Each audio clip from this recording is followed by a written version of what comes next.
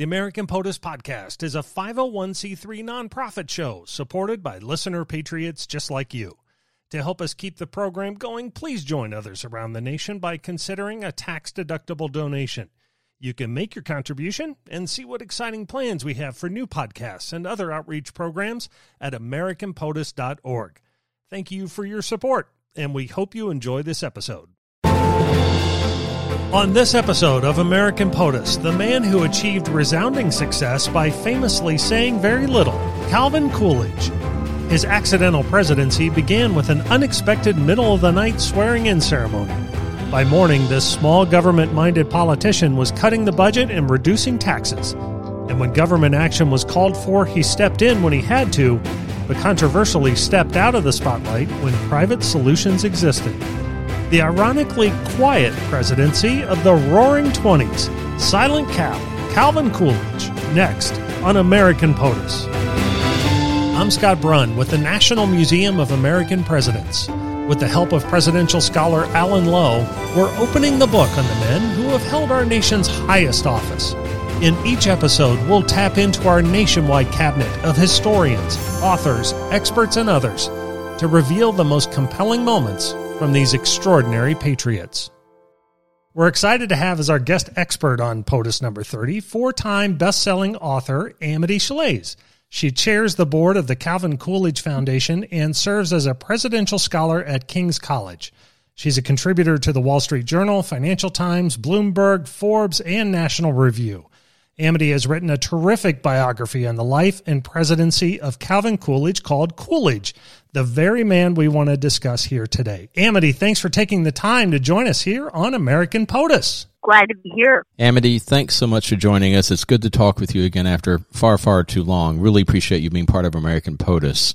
Calvin Coolidge was born in Vermont, made his name as a lawyer and politician in Massachusetts, and after the presidency returned to Vermont. What did being a New Englander contribute to his personality and to his politics? A great deal. Remember, when Coolidge's family went to their part of Vermont, they thought they were pioneers. Vermont was the West to them. And you think about the town he came from, Plymouth Notch, and the area, who came out of there? People like the Wilders, as in Laura Ingalls Wilder. A lot of Americans started out in Vermont, moving away from, say, Boston, and then moved west again, or north and west, depending, right, to Wisconsin, the Great Plains, all the way to the other coast over time. So he came out of the pioneer impulse. His family came through the Boston area with the original Pilgrims and settled in a kind of tough part of Vermont. They say they farm rocks there. Many of them left to go to the beautiful plains of the Midwest, to where once you irrigated a bit, farming was easier. He's very American in that way. If we ran into Calvin Coolidge on the street right now, what would that interaction be like? What would strike us most about him, about his personality? Well, of course, Silent Cal is known as Silent Cal for a reason. Coolidge, who served in the 20s, could be pretty silent. He wasn't. I think he would strike us as a farmer. And again, I say that the farmers of the Midwest, well, they came from somewhere, and a lot of them came from New England. And they tend to be a little bit conservative with words. Mm-hmm. They don't swap over, as Coolidge would say. But he was also, by nature, an introvert. So in that, he'd be similar to President Obama or President John Kennedy, a person who you kind of watch him. You can watch him think.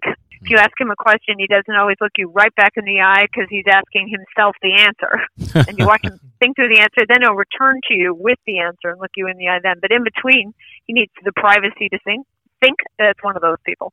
Interesting. So you open your book, your biography of Coolidge, by calling him the great refrainer.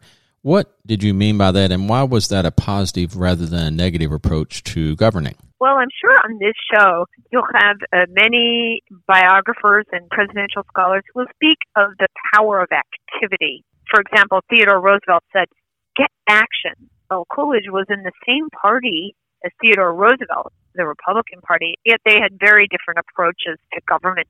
Coolidge believed, unlike most any president we can think of now, that doing less yields more. And we're just making a video about that at the Coolidge Foundation.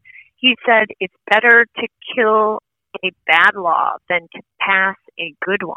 Oh, that's very different. In fact, he wrote that in counsel to his father, who happened to be a state legislator in Montpelier, the capital of Vermont, when Coolidge was already well into his career in Massachusetts, a larger state. He advised his father, better kill a bad law than to pass a good one. He also said, give administration a chance to catch up with legislation. You don't know the value of a law until a few years after you've begun to implement it. So that's very different from political culture where we consider faster to be better. He said the opposite. I will add, by great refrainer, when someone is less active, we tend to think he's lazy, and certainly that's the cartoon of Coolidge. He took naps. You think of the cartoon of Reagan. He took naps. He must have been lazy. But Coolidge believed that inaction was important. And the reason I call him the great refrainer and not just the refrainer is sometimes doing nothing is harder than doing something. If Coolidge were to be, we think of presidents in terms of sports, anachronistically, I think of him as a windsurfer. Because you look at windsurfing and you say, wow, that looks easy, right? Being Coolidge looks easy, but if you ever try to windsurf, you know what core strength it takes. It took a lot of core strength for Coolidge to refrain from butting in. Let's turn to his pre-presidency, where he did take very substantial action, where he first made his name nationally in the Boston police strike of 1919 when he was governor. And he, if I remember correctly, fired the striking officers, reminiscent of Reagan's handling of the air traffic controllers many years later. Can you tell us a bit about that moment in Coolidge's career that led, it appears, directly to his nomination the following year for the vice presidency? Yes, we're thinking here about a politician.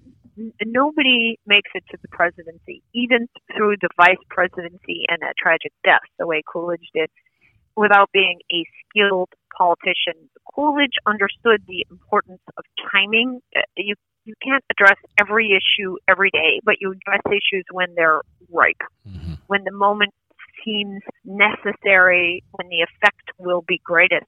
Generally speaking, Coolidge was then governor of Massachusetts in the Boston police strike of 1919. There were strikes all over the country, and consensus was building that public sector workers probably shouldn't strike, because when you have a service strike in a city, chaos ensues, if not more, rioting as we have today. So but Coolidge was governor of Massachusetts, not mayor. By a quirk of Massachusetts law, the police reported through a chain of people to Coolidge, to the governor, not just to the mayor. And the policemen in Boston broke their contract, which said no striking. And they thought they would win because they thought they were good at timing. Across the nation, unions were growing, including public sector unions. Unions had supported the country loyally in World War I. They kind of wanted a payback. They certainly deserved, in terms of compensation, a shift, because the union membership of the Boston Police, new union, were definitely underpaid. Their working conditions were bad. They had every case for improvement of compensation and conditions. Nonetheless, they were breaking their contract when they struck, and rioting, looting, store windows gone did ensue. And Coolidge, through his chain of command, did permit them to be fired. And then he backed up those who fired them below him. And he said there's no right to strike against the public safety by anybody, anywhere, anytime. There's no right to strike against the public safety. And that line resonated across the land because other cities were confronting the same challenge. And the public sided with Coolidge. That is, they said public servants just have a different obligation, and they shouldn't endanger us all. And this did inspire Reagan much later with the air traffic controllers, which we can talk about. But the main thing is, it was a bit brave of Coolidge to do that. So he didn't lack guts. He loved the policemen. They loved him. There are whole dissertations, I kid not, written about how Coolidge did well with the Irish vote. The Irish were what the policemen were at the time in Boston, and many of them had served bravely in World War I. So here he is hurting his own voters proximate to an election. He was supposed to, running for re-election that year, 1919. But he felt the principle was important to save Boston, and he was aware, you can't say he wasn't of the national audience that would watch this high-stakes decision he made. And he wrote his father, I may not be reelected because of this, but it was the right thing to do. So there you have the conviction as well. Very controversial move, very important change. Definitely, as he acknowledged, got him onto the national ticket because he was the law and order component of the Harding-Coolidge Republican ticket of 1920. Before we get into POTUS number 30 taking over the White House, a quick note about you getting in touch with us here at American POTUS. We're always happy to see your comments or suggestions about this episode or any others. Simply visit AmericanPOTUS.com or send us a note on Facebook, Instagram, or Twitter. And while you're there on your favorite social platform, we'd appreciate it if you spread the word about the podcast. So when he does enter the vice presidency, how did he get along with President Harding? And then after the death of Harding, how in the world did he deal with the scandals that Harding left behind? Well, vice president is a weird role. We know some famous comments about that role. He was in charge of the Senate, president of the Senate, but the Senate wasn't very respectful of him, particularly not because an important leader in the Senate was Cabot Lodge of Massachusetts, way senior to Coolidge. Mm-hmm. Henry Cabot Lodge, not so interested in Coolidge, kind of a snobby guy. It said that Henry Cabot Lodge said, I knew Coolidge when it was necessary to know him, i.e. and not before. Oh, that's rough. Right. So remember, Coolidge sounds Anglo, but to the Boston people, Calvin Coolidge was a swamp Coolidge because he was from Vermont. He wasn't from Boston. He wasn't a Lowell. So imagine the weight of the snobbery in Massachusetts. He represented Western Mass, not Boston. Harding kindly invited Coolidge to participate in cabinet meetings, which was unusual. I think that was a bit of a purgatory for Coolidge because he really didn't want to know everything about the cabinet because he could smell that it was corrupt. Very interesting. I don't know how that would work today, but it appeared to work for him. I know during his administration he accomplished quite a bit. Amanda, you devote a good deal of Coolidge to the president's partnership with the Secretary of the Treasury, Andrew Mellon, and their approach to budgeting. They rationalized the budgeting process, they reduced expenditures, they retired the debt, they reduced taxes, all the while increasing government revenues. How in the world did they accomplish all those things at the same time? First of all, Coolidge understood the importance of political capital. He didn't want to squander any political capital through, say, scandal. So he devoted himself to cleaning up the presidency and, living by example, investigating Harding and so on without seeming venomous, committing himself to policies that Harding had committed himself to prior, that is, consequent execution of what the GOP had committed, not much variation. So he was really quite skilled at managing a scandal situation. Two, he really did live by example. That is, he didn't think his wife should wear jodhpurs. That was too radical. She shouldn't. The Coolidge family should be above reproach. So he put this on his family as well, which is sometimes hard, but he saved money at the White House. He fired one housekeeper and got another because she spent less, really right down to the detail. It sounds cruel, but what it did was made Americans respect the presidency again. Second, he believed in the principle of delegation. Mellon was a fabulous Treasury Secretary. He did serve three presidents, but it was also said 3 presidents served under Mellon because Mellon was so skilled at finance, so eminent and American. Coolidge delegated to Mellon. He knew that Mellon knew more about taxation and finance than he did. So that's the kind of humility that a president has to have to get the best results for his administration. Mellon said, markets are kind of depressed. They don't like the high capital gains rate. They're not transacting. Therefore, we're getting less revenue. And he had the data to prove it. It's still there in the statistics of income. So have a look. The market was on what they called capital strike. So Mellon said, we're going to make clear what the direction of taxation is in the United States. That is downward. We're going to fix the capital gains rate, which was unclear what that was, at a low rate, 12.5%, 13%.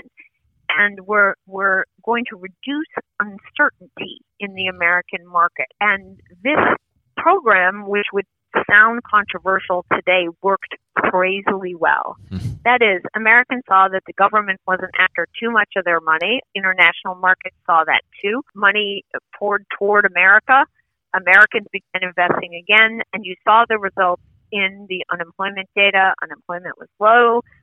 People got raises, particularly skilled workers. And most important, there were many advances in the country that were a gift of the companies Americans worked for.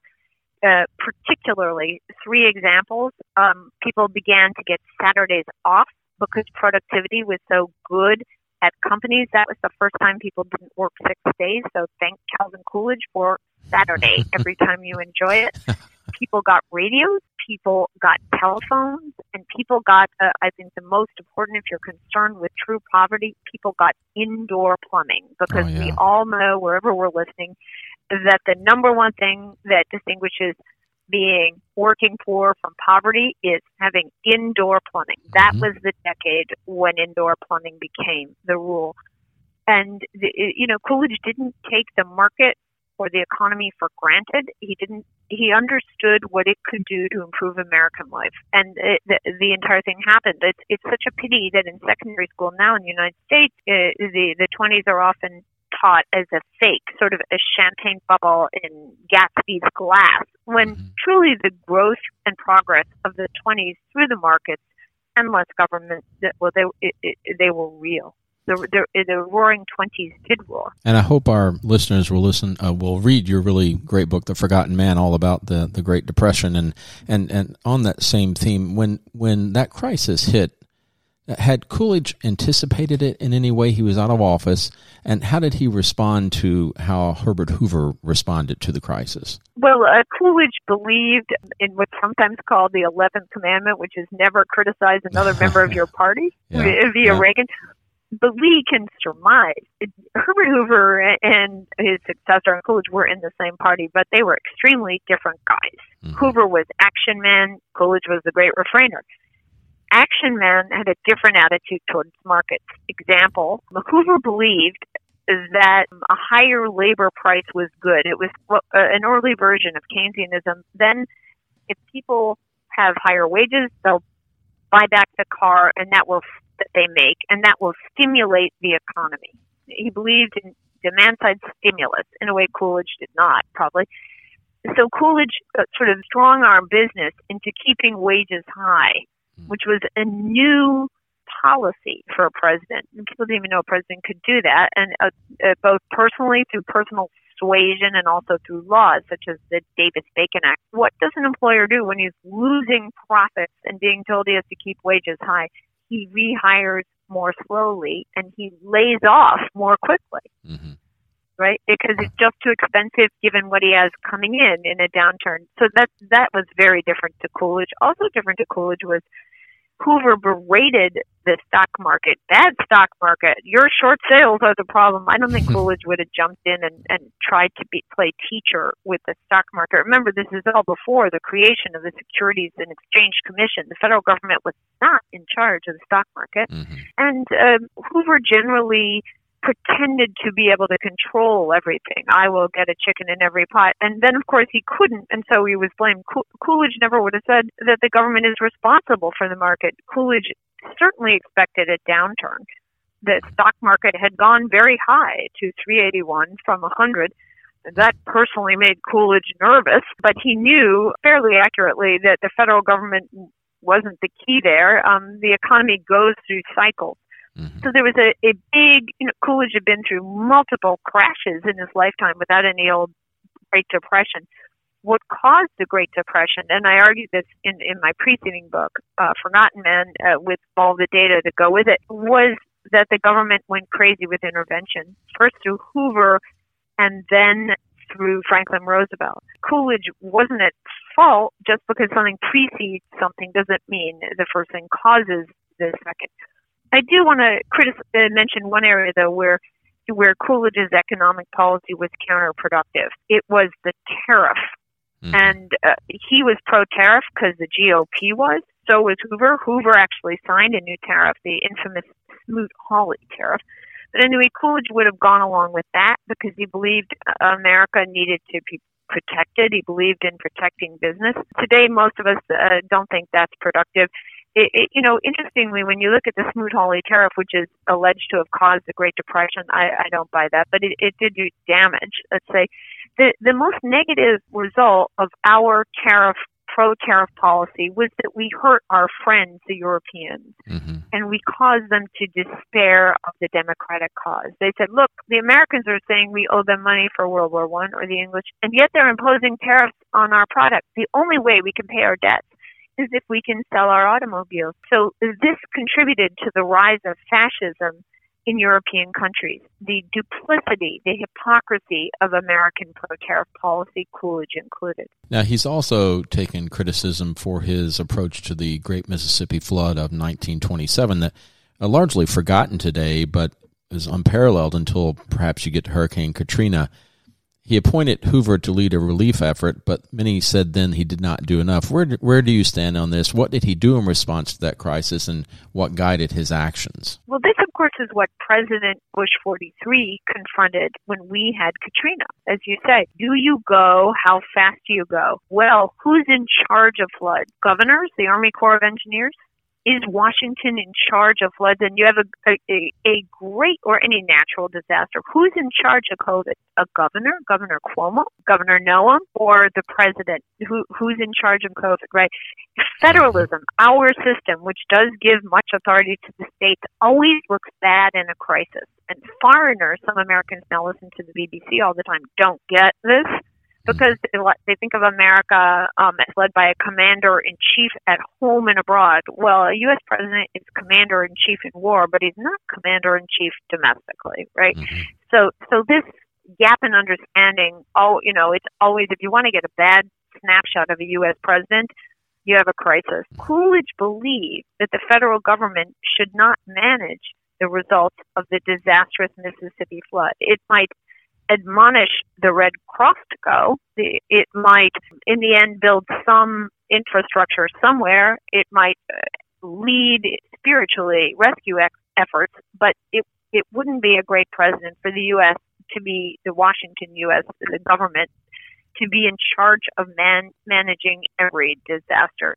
Therefore, he chose not to go to Mississippi. Technically, he thought if he went to the flood, then he would be forced to sign law, or his veto would be overridden, that mandated future great spending by the government in Washington on infrastructure. And he was opposed to that. He wanted the states to shoulder the burden among themselves. So he didn't go, and it was kind of a biblical test because it was a terrible flood in the South. They said, one senator, Thaddeus Caraway, said, well, if Coolidge had seen a flood where he's from, he would have gone. He would have gone he doesn't really care about the South because he's not from there. That is, he assailed Coolidge's character. And then, as I say, it was sort of like providential retribution. My goodness, there was a flood where Coolidge was from the same year in Vermont. So the question was, would Coolidge go to Vermont if he had not gone to the South? Coolidge did not go to Vermont on principle. Did he care about Vermont? Totally. He saw aerial pictures of his own village flooded. But he knew that a president must be above the nation. A president is not a congressman. He's certainly not a mayor.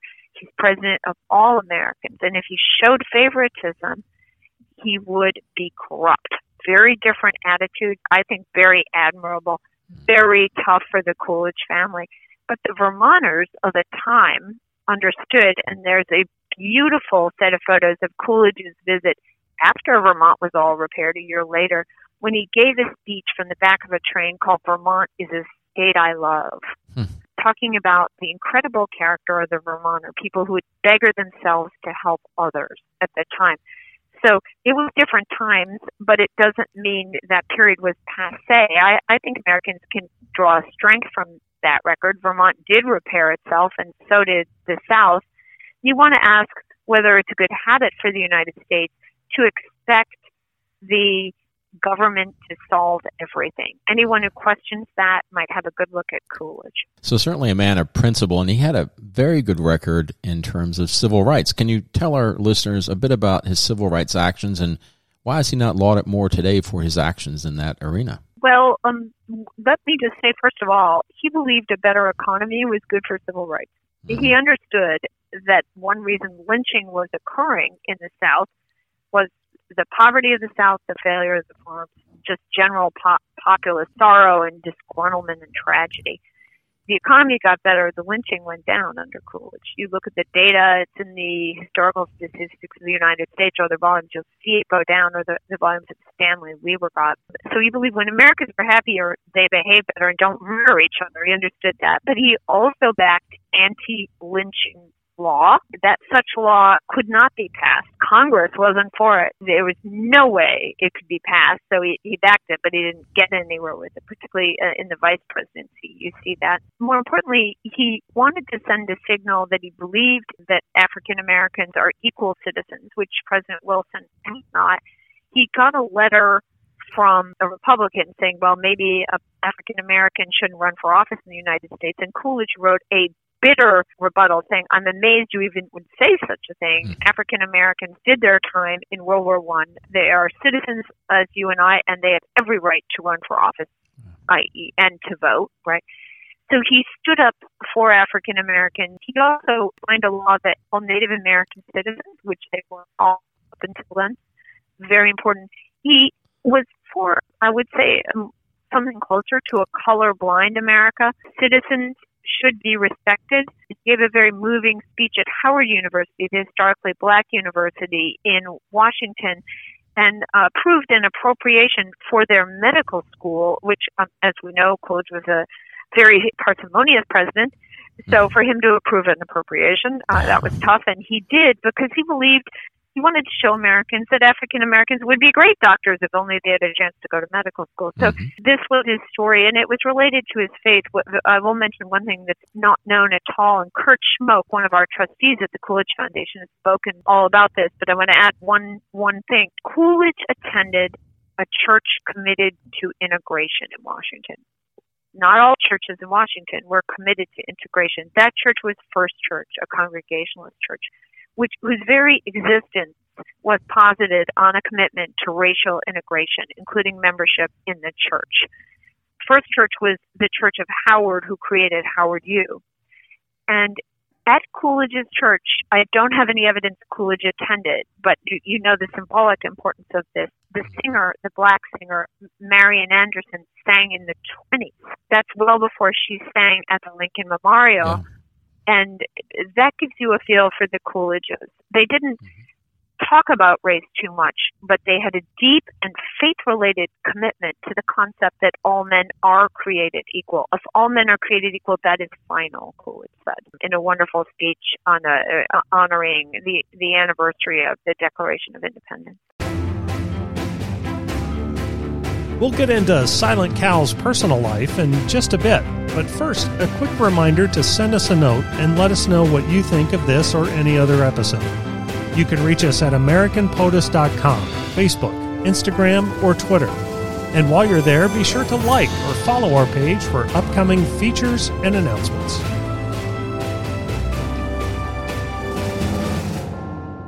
Tell us about Grace Coolidge. How did she approach her role as First Lady, and what can you tell us about her background and their relationship? Grace Coolidge was, as far as I know, the first professional First Lady. Not only did she have a BA, but also she had professional training as a teacher of the deaf. And she hosted Helen Keller at the White House. She was a beautiful woman. I think I would get some anger if I said how beautiful, but let's just say she was among the most beautiful first ladies. And Coolidge was quite jealous of her, protective, of her. There's a painting of her wearing a red dress, which he found risque, next to a beautiful white dog. And he said, did that dress really have to be red? And the painter said, well, it sets off the white. He said, well, why don't you paint the dog red and she can wear white? Isn't that the one hanging in the White House, I believe? I think it is. Yeah, it moves around. I think it is. Yeah. It's a beautiful painting. But this was a wonderful relationship. She played the extrovert, he the introvert, and partly this was theater. So why did this good man decide not to seek a second full term in 1928? Other historians have emphasized he was tired. You know, historians like to emphasize Coolidge's weakness because that's when you do what you do when you don't like someone's message or the quality of his achievement, what the direction it might go in.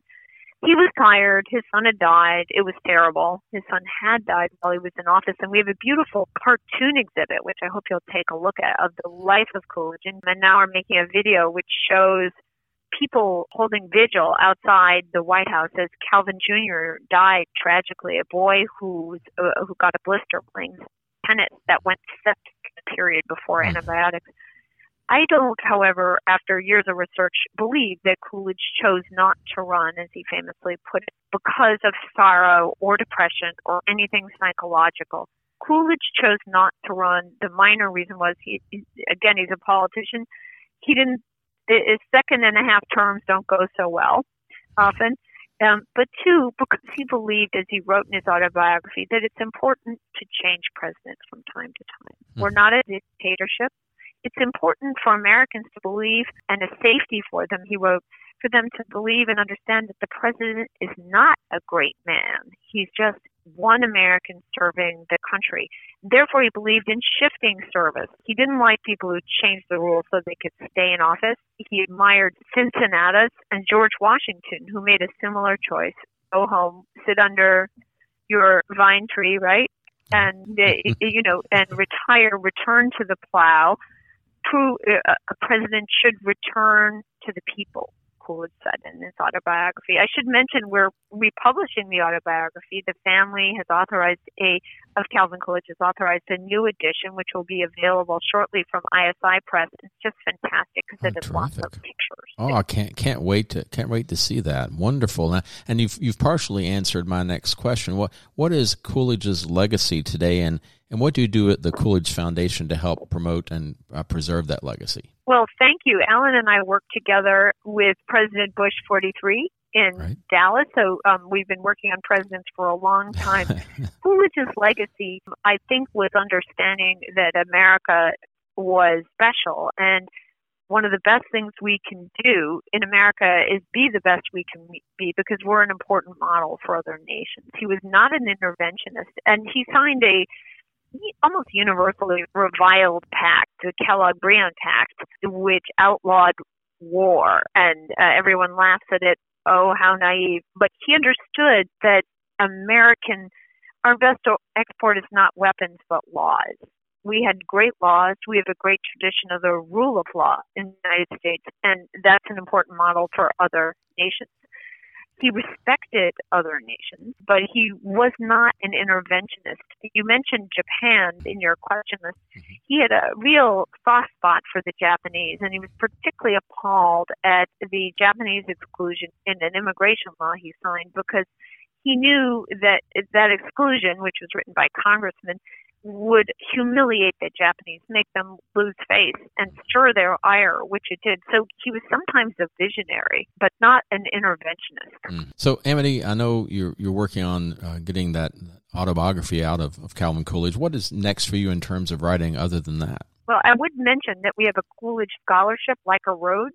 It really is for undergraduates, though, and we hope people who are interested in Coolidge particularly will apply for it. It's a full ride to any college. Last year we had over 3,000 candidates for 4 scholarships because it's so generous. But non-winners, the strongest among them, become Coolidge senators, and they come to Coolidge House in Washington and learn all about Calvin Coolidge, but also have a great time with one another. It's fun to be a Coolidge senator, and now we have hundreds of them. So we hope your listeners will think of that regarding themselves or their children. I have a new book out on the Great Society, which involved some support from the Johnson Library in Austin. So I should mention that. And I'm very fortunate that book has done quite well. It's about to come out in paperback. The summary is the Great Society was not so great. It didn't achieve its goals. So I hope you take a look at that. It also has excellent pictures. Yeah. Well, I enjoyed it very much, Amity. I've read it, but I encourage our listeners to, for sure. Always wonderful product you put out. Wonderful books, Amity, and really appreciate you being part of American POTUS.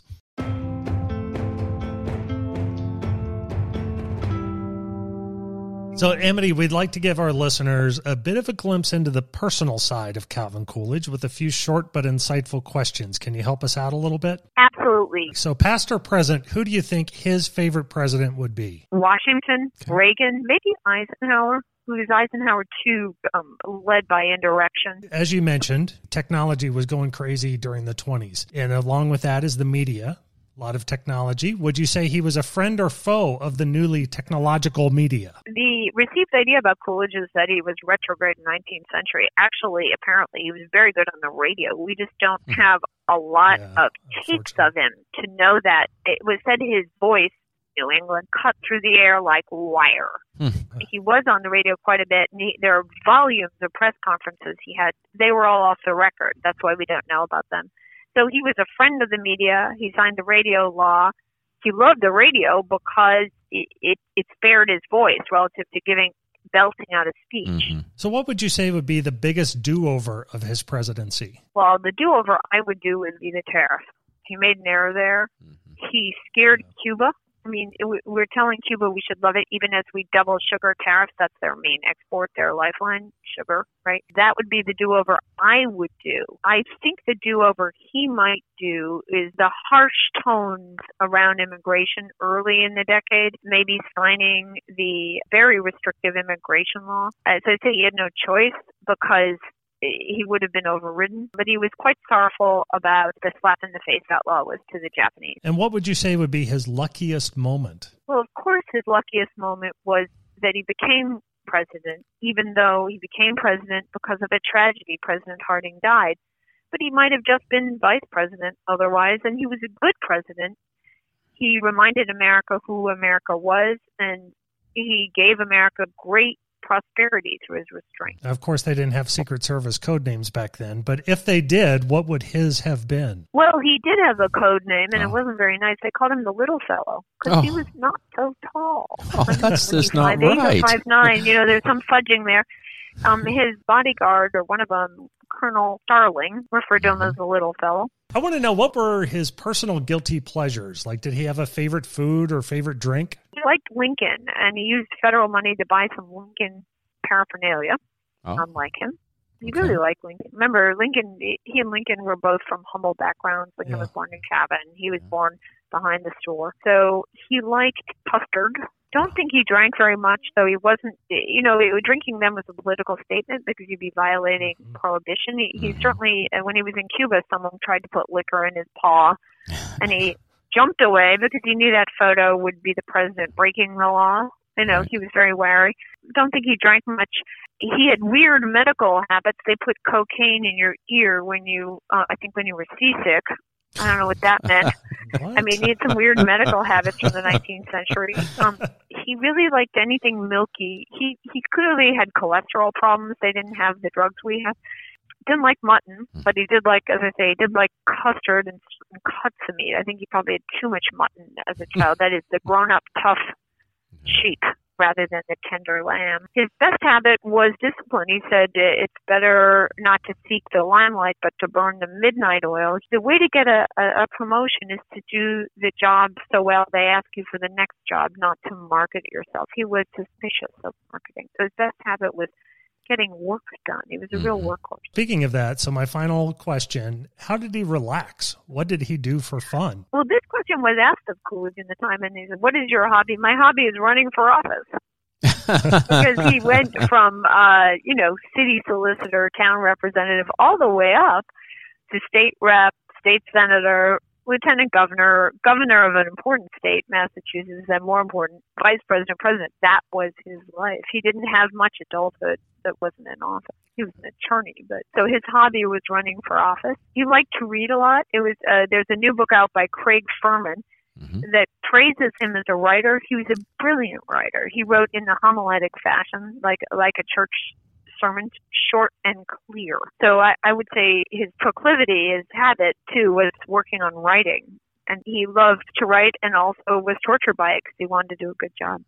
His passion. I should mention, Amity, Craig Furman's going to be a guest on a future American POTUS. We're excited to have him on here. And before we let you go, can you tell us where people can learn more about the Coolidge Foundation? Absolutely. especially CoolidgeFoundation.org or Coolidge Scholars, and have a look at my books, but also have a look at the new videos that are going to come out in coming weeks. One is about Coolidge's faith. And please have a look also at his speeches in our virtual library, which we've been using COVID time to build out, because we have so many speeches on our website at the Coolidge Foundation that weren't up before. And if you feel like it, you can comment on one of the speeches. We have a large Coolidge community, Friends of Coolidge. We have a debate program for secondary school students. Please send your child. That's wonderful. Well, Amity, thank you so much for joining us on American POTUS. Really enjoyed the conversation. Great to hear your voice again, and really appreciate all you're doing up there. Oh, thank you, and Thank I you, hope Amity. to catch up with you more. The American POTUS podcast is produced by the National Museum of American Presidents. Graphic design by the Thought Bureau. An original music score by Jonathan Clark Music. If you have any questions, comments, or suggestions for future episodes, you can send us a note at AmericanPOTUS.com or stop by our social pages on Facebook, Instagram, or Twitter. Finally, it's our presidential last word from Calvin Coolidge. Quote, "Patriotism is easy to understand in America. It means looking out for yourself by looking out for your country."